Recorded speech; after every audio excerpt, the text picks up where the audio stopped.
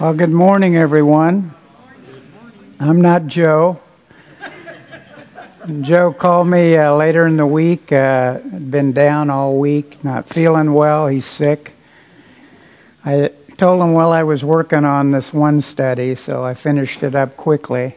So pardon if I didn't have time to dwell on it as much as I normally like to, but it's always an opportunity, an honor to share God's Word. Sometimes I need to hear and study the same passage over and over because I learn something new every time. Anybody else have that happen? And the more it becomes familiar, the more we can use it in our daily lives and such. Well, a common question among believers today is, has it ever been this bad as it is in the world today? Persecutions are on the increase, even in America. At work, political arena, life in general. We ask, if not verbally but mentally, why are freedoms and Bible-based values under attack in America and around the world? Suicides in the military are still very high. The COVID pandemic, with all of its numerous variants, is a daily threat. Anything to do with God in our history is being removed, and taking out one nation under God is under the threat of being taken out of our Pledge of Allegiance. Any other signs, anything else going on that we need to be aware of? Does anybody have any other things going on that you know? Congress. Prayer in Congress? Supreme Court? Abortion laws? They're destroying the family. Destroying the family. Voting integrity. Socialism. A lot of things going on. And yet, who is with us every day, every step of the way? Sometimes we don't understand His ways. We all have to be honest about that. We know He hears us, and He is answering, but sometimes I know for me, it's not the way I'm thinking. You know, Lord, I'm looking here, and the Lord say, I'm answering it right here, but you're looking over here. And that's a common battle every day because I don't know about you, but as human beings, sometimes get a little discouraged. Anybody else ever battle that? Everybody's always got a smile. Everything's great. Nothing going on. But God is there, and He never will desert us. Well, as we ponder that question, has it ever been this bad? Join me in Genesis 6. Genesis chapter 6, first book of the Old Testament. We always review these with our Awana kids, our Sparks. Books of the Bible. What's the first book, last book, first one of the Old Testament, the New Testament. Try to get them familiar, at least where to find Scripture and where to look it up. But here in Genesis 6, we find the answer in discovering 3 insights into understanding why things are so bad all around the world. Genesis chapter 6, and we'll look at the first 8 verses. Beginning of verse 1. Now it came about when men began to multiply on the face of the land, and daughters were born to them, that the sons of God saw that the daughters of men were beautiful. They took wives for themselves, whomever they chose. Then the Lord said, My spirit shall not strive with man forever, because he also is flesh. Nevertheless his days shall be 120 years. The Nephilim were on the earth in those days, and also afterward, when the sons of God came in to the daughters of men, and they bore children to them. Those were the mighty men who were of old, men of renown. Then the Lord saw the wickedness of man was great on the earth, and that every intent of the thoughts of his heart was only evil continually. And verse 6, the Lord was sorry that He had made man on the earth, and He was grieved in His heart. Then verse 7, the Lord said, I will blot out man whom I have created from the face of the land, from man to animals to creeping things and to birds of the sky, for I am sorry that I have made them. But Noah found favor in the eyes of the Lord. Before we look at this passage, let's bow in a word of prayer. Our Heavenly Father, this portion of Scripture reminds us how far the depravity of man has come and continues to be. And Lord, as we look at our world around us, as we look at America, we know, Father, there is grieving, there is sorrow with the behavior of society in general, all the things being torn apart, Lord, all the Bible-based, your Scripture-based values and things that we cling to. But Lord, under all these attacks, we know in Noah's day it was even worse. We know there was so few people in the world, and I thank God this morning that we have the fellowship of other Christians here at Lakeside, that we can share our burdens, Lord, that we can pray for one another, that we can walk beside each other, we can put our arm around each other and say not just the trite words, "Will God be with you," but stand with our brothers and sisters. We need that. Some of us are buckling down. Some of us have sat on the sideline, Lord. We need to know anew that you are our only hope. And I pray, Father, as we look at these insights into how bad things are becoming around us, that we would keep in mind, Lord, that you are always with us every day we walk on this earth. And Father, forgive us where we failed to hang on to you when we should. And just, Father, teach us through your Holy Spirit this morning as we look at this passage in Genesis. We thank you and praise you. In Jesus' name, amen. Well, the first insight we want to look at is in verses 1 to 5, and that is that conditions are getting worse as sin is rampant. According to verse 1 that we just read, people lived a long time before the flood. Adam lived to 930, Enosh to 905, Methuselah 969 years. I can't imagine that. We think 100 is a long time, but in the 900s, I don't know. I'm not going to say it, but some of the pictures I see of people at 100 or plus look pretty rough. But in the 900s, I'm sure they had better diets. They didn't have all the fast food places that tears down quicker. But that is a long time. And living a long time was fulfilling the blessing of Genesis 1:28. God blessed them, and God said to them, "Be fruitful and multiply." And we can just imagine the generations alive as they kept multiplying. Great-great-great-great-great-great-grandparents, all the way down the line. Well, verse 2, with these vast populations, the perversion of the sons of God cohabitating with daughters of men began. Sons of God are fallen angels, as indicated from other passages like Job 1:6. Now there was a day when the sons of God came to present themselves before the Lord, and Satan also came among them. Job 2:1. Again, there was a day when some of the sons of God came to present themselves before the Lord, and Satan came also among them to present himself before the Lord.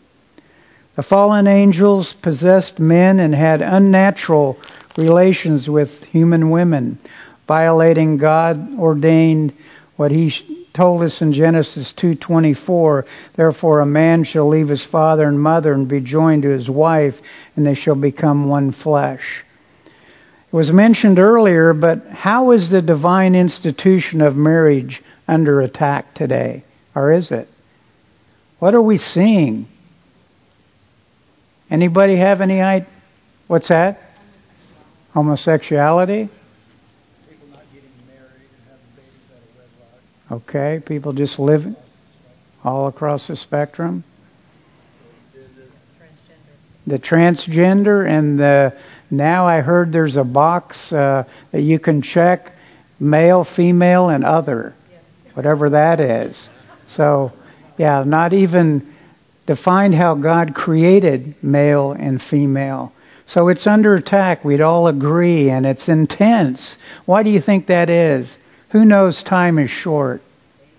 Satan does. And he's going to pull out the stops, isn't he? And They're even teaching that to children in school. Yes. That transgender garbage. Right, that's right. So the results over here, what we just read about, were unnatural offspring. And the judgment of these fallen angels is shared in Jude 6 and 7. And angels who did not keep their own domain, but abandoned their proper abode, he has kept in eternal bonds under darkness for the judgment of the great day, just as Sodom and Gomorrah and the cities around them, since they in the same way as these indulged in gross immorality and went after strange flesh, are exhibited as an example in undergoing the punishment of eternal fire. So, this is sin. It's rampant sin. Verse 3, the Holy Spirit is striving to call people to repent of their sins, and that striving isn't going to go on forever. Unless the Spirit draw us, none of us seek God, do we? John 6:44 tells us, no one can come to me unless the Father who sent me draws him, and I will raise him up at the last day. We don't see people in this passage seeking God. At this time, Enoch and Noah, Old Testament evangelists, have been sharing the message of repentance for 120 years. They're hearing it, but there's no response. I can't imagine that. Someone who just shares out of their heart that they need to repent and they need a personal relationship with God, with Jesus Christ, and nobody's listening. Verse 4 talks about giants of the earth, the Hebrew word Nephilim, which means to fall. These were beings who abused their power and fell on and overpowered those around them. Spoken of in Numbers 13:33, there we saw the giants. The descendants of Anak came from the giants, and we were like grasshoppers in our own sight, and so we were in their sight. Giants speaks of those very strong and robust in body. The offspring of the fallen angels who possessed men and had relations with human women were mighty men who were evil and wicked during these pre-flood times. Verse 5 speaks of God seeing the wickedness on the earth was great. And the word wickedness means evil or morally bad. It's also spoken of in Genesis 13:13, a couple of chapters over. It says, now the men of Sodom were wicked exceedingly and sinners against the Lord. And Genesis 19, verse 7, speaks of it again. And Lot went out to them in the doorway and shut the door behind him and said, please, my brothers, do not act wickedly. What was happening there in Sodom and Gomorrah? They were trying to break into the house to have relations with the angels. And remember, Lot did what? He offered his daughters instead. It was so wicked, they had to be blinded because they kept trying to break the door down. That's how wicked things had become. The word great here, great wickedness, means vast, large, numerous, abundant in number. There were acts of violence everywhere going on. Wickedness or sin begins at the intent of the thoughts and results in acts of evil continually. Jeremiah 17 verse 9, the heart is what? More deceitful than all else and is desperately wicked, sick. Who can understand it? I, the Lord, search what? The heart. I test the mind, even to give to each man according to his ways, according to the results of his deeds. Matthew 12:34, you brood of vipers. Who is he looking at? Religious leaders. How can you, being evil, speak what is good? For the mouth speaks out of that which fills the heart. The good man brings out his good treasure, what is good, and the evil man brings out of his evil treasure that which is evil. John MacArthur shares, this is a startling thing to think about because through most of this period, Adam and Eve, certainly Adam, was alive. They wouldn't even had to have a secondhand testimony of the folly of listening to Satan, about the foolishness of engaging with fallen angels, with demons who here are called the sons of God. Thoughts precede actions. In Noah's day, the immorality of demonic men having relations with human women, rejecting the message to repent, violence everywhere, corruption, no honoring of the sacred institution of marriage, all that going on with these kinds of actions. Today we see a little bit of wickedness going on, don't we? Even in our own country. And it's continuing, as was brought up earlier, trying to redefine marriage. That it isn't what God says. And that gender's being something between male and female instead of male and female as God creates human beings. Pornography's everywhere. Corruption in government. All kinds of this going on, and we see it intensifying. And as we said earlier, Satan knows his judgment's coming, and he knows he has little time left. But greater is he that is in us than he that is in the world. That's our hope. Because we can't defeat Satan. We can't battle and win. Only God can. The word intent here could be translated imagination. Unbelievable wickedness from the depravity of man. Matthew 24:37. For the coming of the Son of Man will be just like the days of Noah.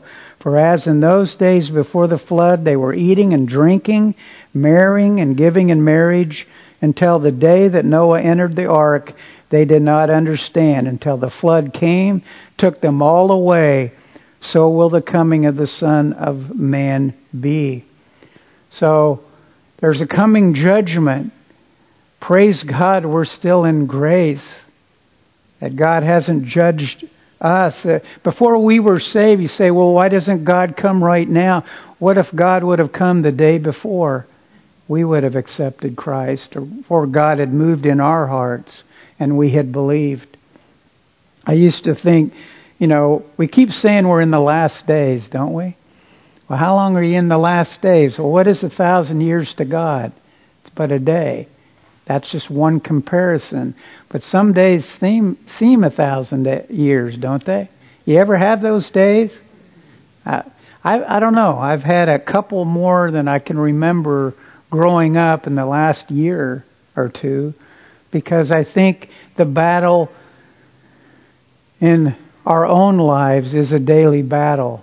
And so I was sharing with somebody was sharing with me earlier, every day we wake up in the morning, we need to just say, hey, Lord, help me through this day.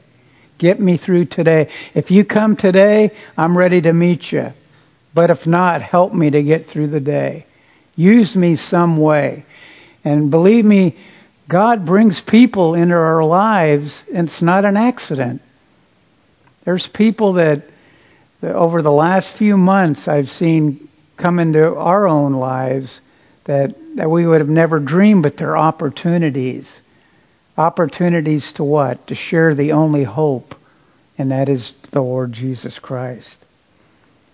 So now we come to the second insight, namely the consequences of sin. Not only is sin rampant, but there are consequences. Verse 6, we read, the Lord was sorry that he had made man on the earth, and he was grieved in his heart. And the Lord said, I will blot out man whom I have created from the face of the land, from man to animals to creeping things and to birds of the sky, for I am sorry that I have made them. I read those verses and it almost puts me in tears. But on our own, we don't seek God. God has to move us to even look to Him. Because who wants, when you're living in sin and you think you're having a good time, who wants the light of God shining? Or somebody to say, you need to change. It's easy to just go along with the flow, isn't it? You just get in the line, whether you're at Publix, you're in the line for the next person, we're all lining up. Or whether you're in line to get into a restaurant and you're lined up We line up. But we need to be lining up, as someone shared with me earlier this morning, we need to line up first. When things come into our lives, we line up before God. We say, God, I don't know how to handle this. Or we think we do, and God says, no, that's not going to work. Learn it. Did we learn it the first time? I'm not raising my hand, believe me. How many times does it take for God to teach us something before we learn it? I wouldn't even put a number on it. But I praise God He's patient with us. His long suffering is old every morning. It's new, isn't it? It's refreshing. That's what it should be. So here in verses 6 and 7, mankind is wallowing in sin, which has caused sorrow for a holy God. Verse 6 says the Lord was sorry He had made man on the earth. Sorry means sin being out of control caused God to be sorry, resulting from a significant change in the objects of His actions. God is holy, isn't He? And except that Jesus Christ had died on the cross for our sins, we can't be saved on our own. We'll never earn it. It says God was grieved in His heart, grievous words causing pain or sorrow, a far cry from Adam and Eve in the garden conversing with God, to sins of disobedience, to rampant sin, that God's holiness demands judgment. Look with me over to 1 Peter chapter 1, and we have a reminder there from the New Testament that there is a point where God's holiness, that isn't set aside because God is looking the other way, but there is a point where 1 Peter chapter 1, where judgment will come. 1 Peter chapter 1, beginning of verse 13. Therefore prepare your minds for action, keep sober in spirit, fix your hope completely on the grace to be brought to you at the revelation of Jesus Christ. As obedient children, do not be conformed to the former lusts which were yours in your ignorance. But like the Holy One who called you, be holy yourselves also in all your behavior, because it is written, you shall be holy, for I am holy. If you address as Father the one who impartially judges according to each other's work, conduct yourselves in fear during the time of your stay on earth, knowing that you were not redeemed with perishable things like silver or gold from your futile way of the life inherited from your forefathers, but with precious blood, as of a lamb unblemished and spotless, the blood of Christ.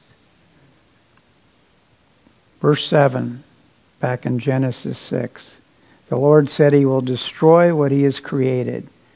God's patience, His long suffering is ready to run out. Now judgment for sin will come and result in destruction, which means to blot out. The great flood was coming quickly. A sad commentary on creation. Judgment for sin is illustrated many times in Scripture. Sodom and Gomorrah in Genesis 18 and 19. What was happening there?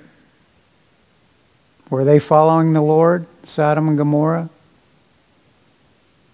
The wickedness had gotten so bad again, we just talked about it earlier, that they were trying to break down the doors that these men could have relations with angels. And who was in the midst of all that? Who was living there? Who? Lot. And was he a good, powerful witness? Had they seen him walking with the Lord?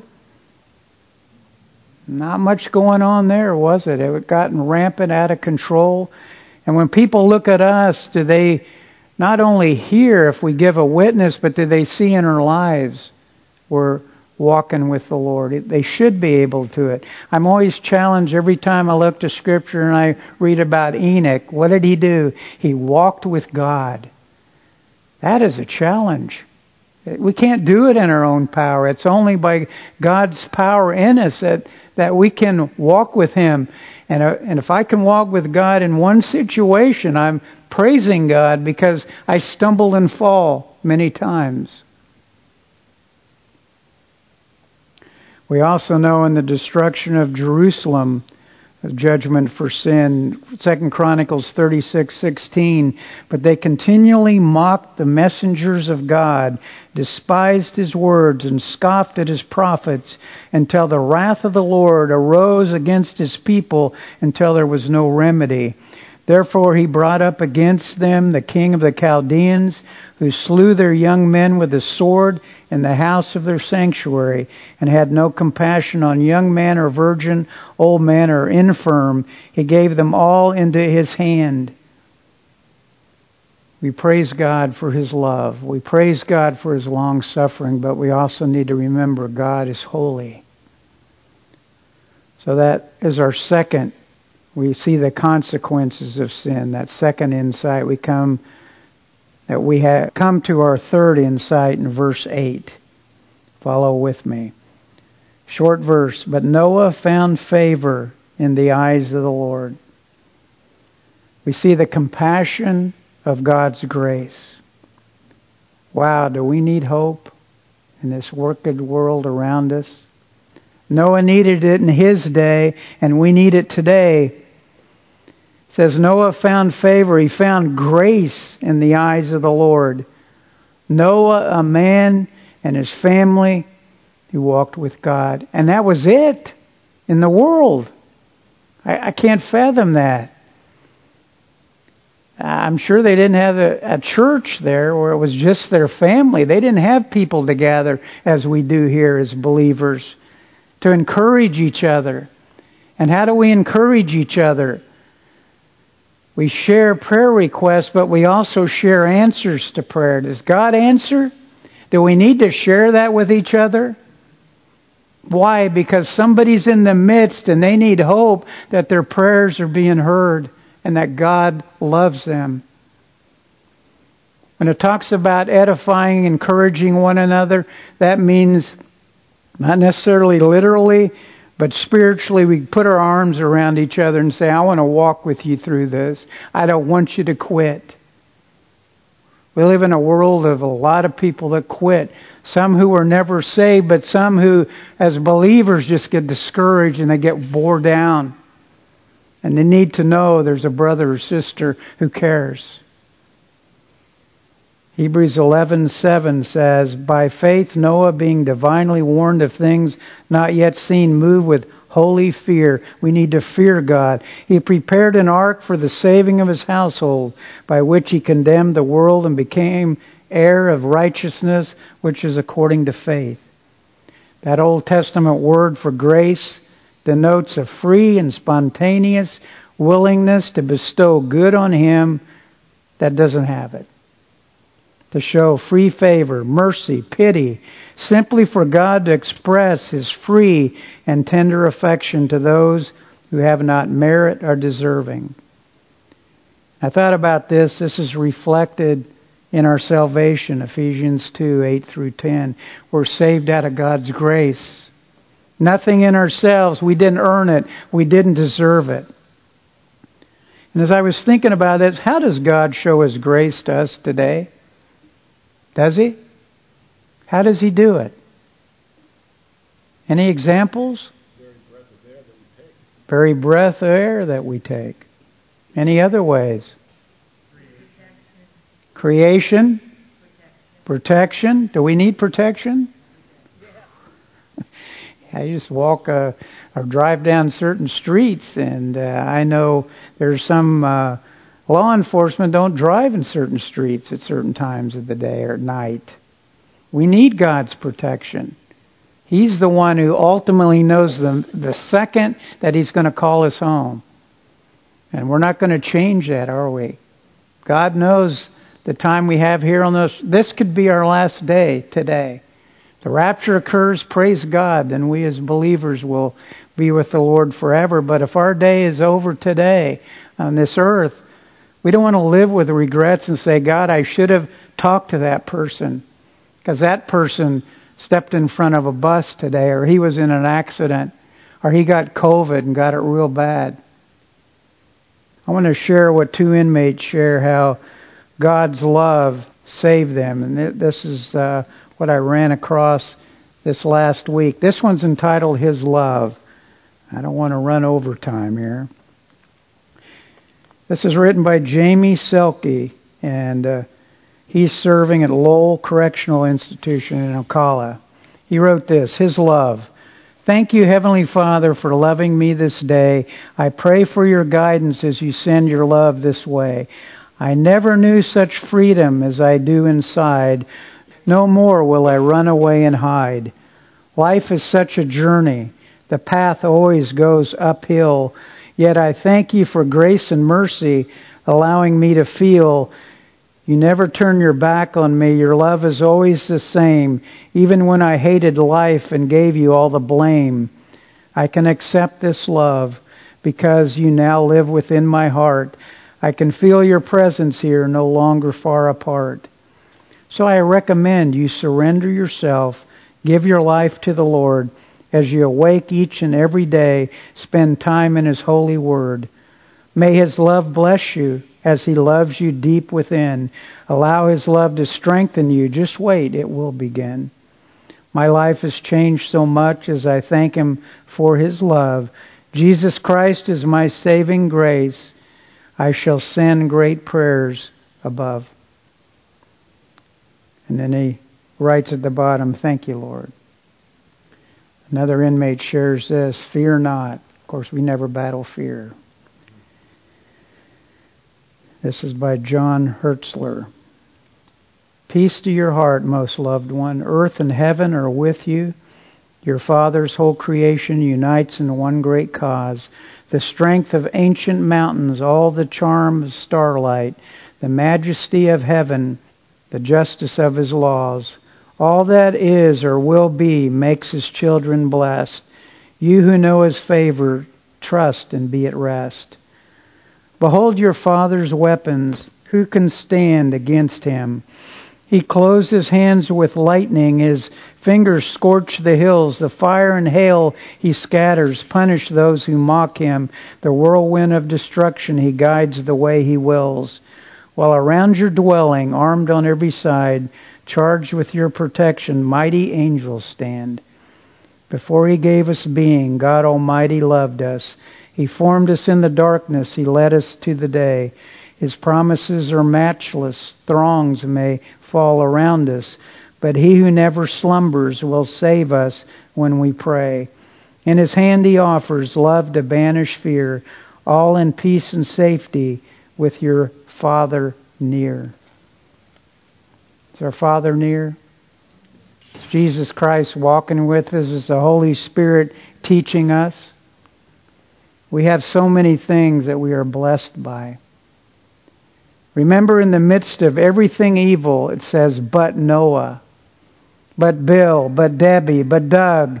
Each of us as believers found grace in the eyes of the Lord.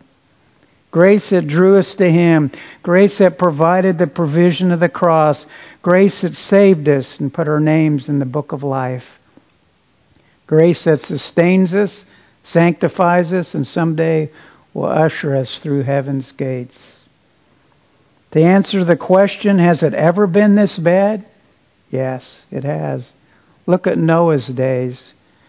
And though America gets darker and darker with sin, God's grace, as with Noah, is our eternal life preserver as we've been chosen, drawn, and accepted into God's family forever. Conclusions. Our world is overflowing with sin and wickedness. We wouldn't argue about that. Immorality is promoted. Politicians support biblically condemned sins. And freedoms in America for Christians are being taken away. Judgment for sin is coming, just like in Noah's days, because God's holiness demands it. But except for the hope of God's grace, we would all be headed for an eternity in hell. So the questions for us: what do others see in us, in our neighborhoods? at Lakeside, wherever we go, at Publix or neighborhood Walmart? Are we sharing the good news of the gospel, repent and be saved, with those around us? Is America doomed? 2 Chronicles 7:14, if my people who are called by my name and humble themselves and pray and seek my face and turn from their wicked ways, then I will hear from heaven and will forgive their sin and heal their land. And before we close in prayer, I want to share this because I read this earlier this week by Thomas, who's in Walton Correctional Institution in Defuniak Springs, Florida. Probably never heard of that town before. But there it is, Defuniak Springs, Florida. He wrote this to encourage us. Here's hope. Jesus loves you. It's entitled. Alone once again in my own little world, when I thought there might be just one who would send me a line to comfort my soul. But now I see that no letters will come. I guess you could say that it hurts deep inside, all alone with these thoughts from within. When I look at my life and think to myself that no matter what I do, I can't win. The loneliness hurts and emptiness screams. There's nothing for you left to do. Anything's better than being locked in a cage and living the life of a fool. I just hope that it ends, this mysterious race where the track seems to be so long, because I'm weary from fighting and trying to win in a race where I don't belong. Then Jesus called to me one lonely night. As I was thinking about ending it all, He had seen my need hid deep inside and surely predicted my fall. He said, my son, I've seen your life, and it hasn't all been in vain. He said, sometimes for true happiness, we at first must endure some pain.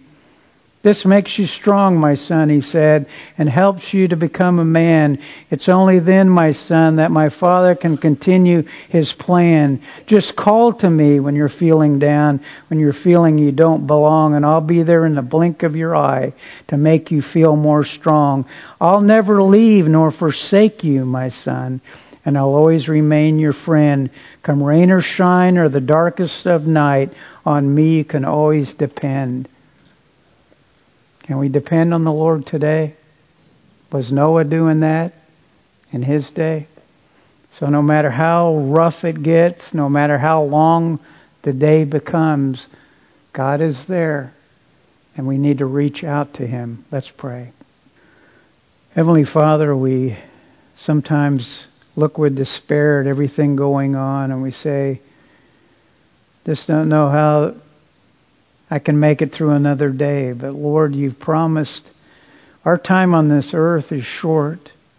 Our time with You in heaven, our time with You as You walk with us here on this earth, we have eternity to be with You, Lord. We have our brothers and sisters here that may we be able to share with them, and may we uphold one another in prayer and in any other way that we can as believers. And as You give us opportunities, Lord, help us not to turn away from our brothers and sisters, but to embrace each other spiritually. We need You, and Lord, You've given us brothers and sisters in the body of Christ here to know that we need each other. And I pray this coming week, Lord, as You give us opportunities, we know they will come. Help us to be alert. Help us to respond. Help us to turn to You first, but then also turn to those in need around us with the answers that You give us. The answer we know is a personal relationship with Jesus Christ. Thank You for that hope. Pray again Your blessing this coming week. Use us all for Your honor and glory. In Jesus' name, amen.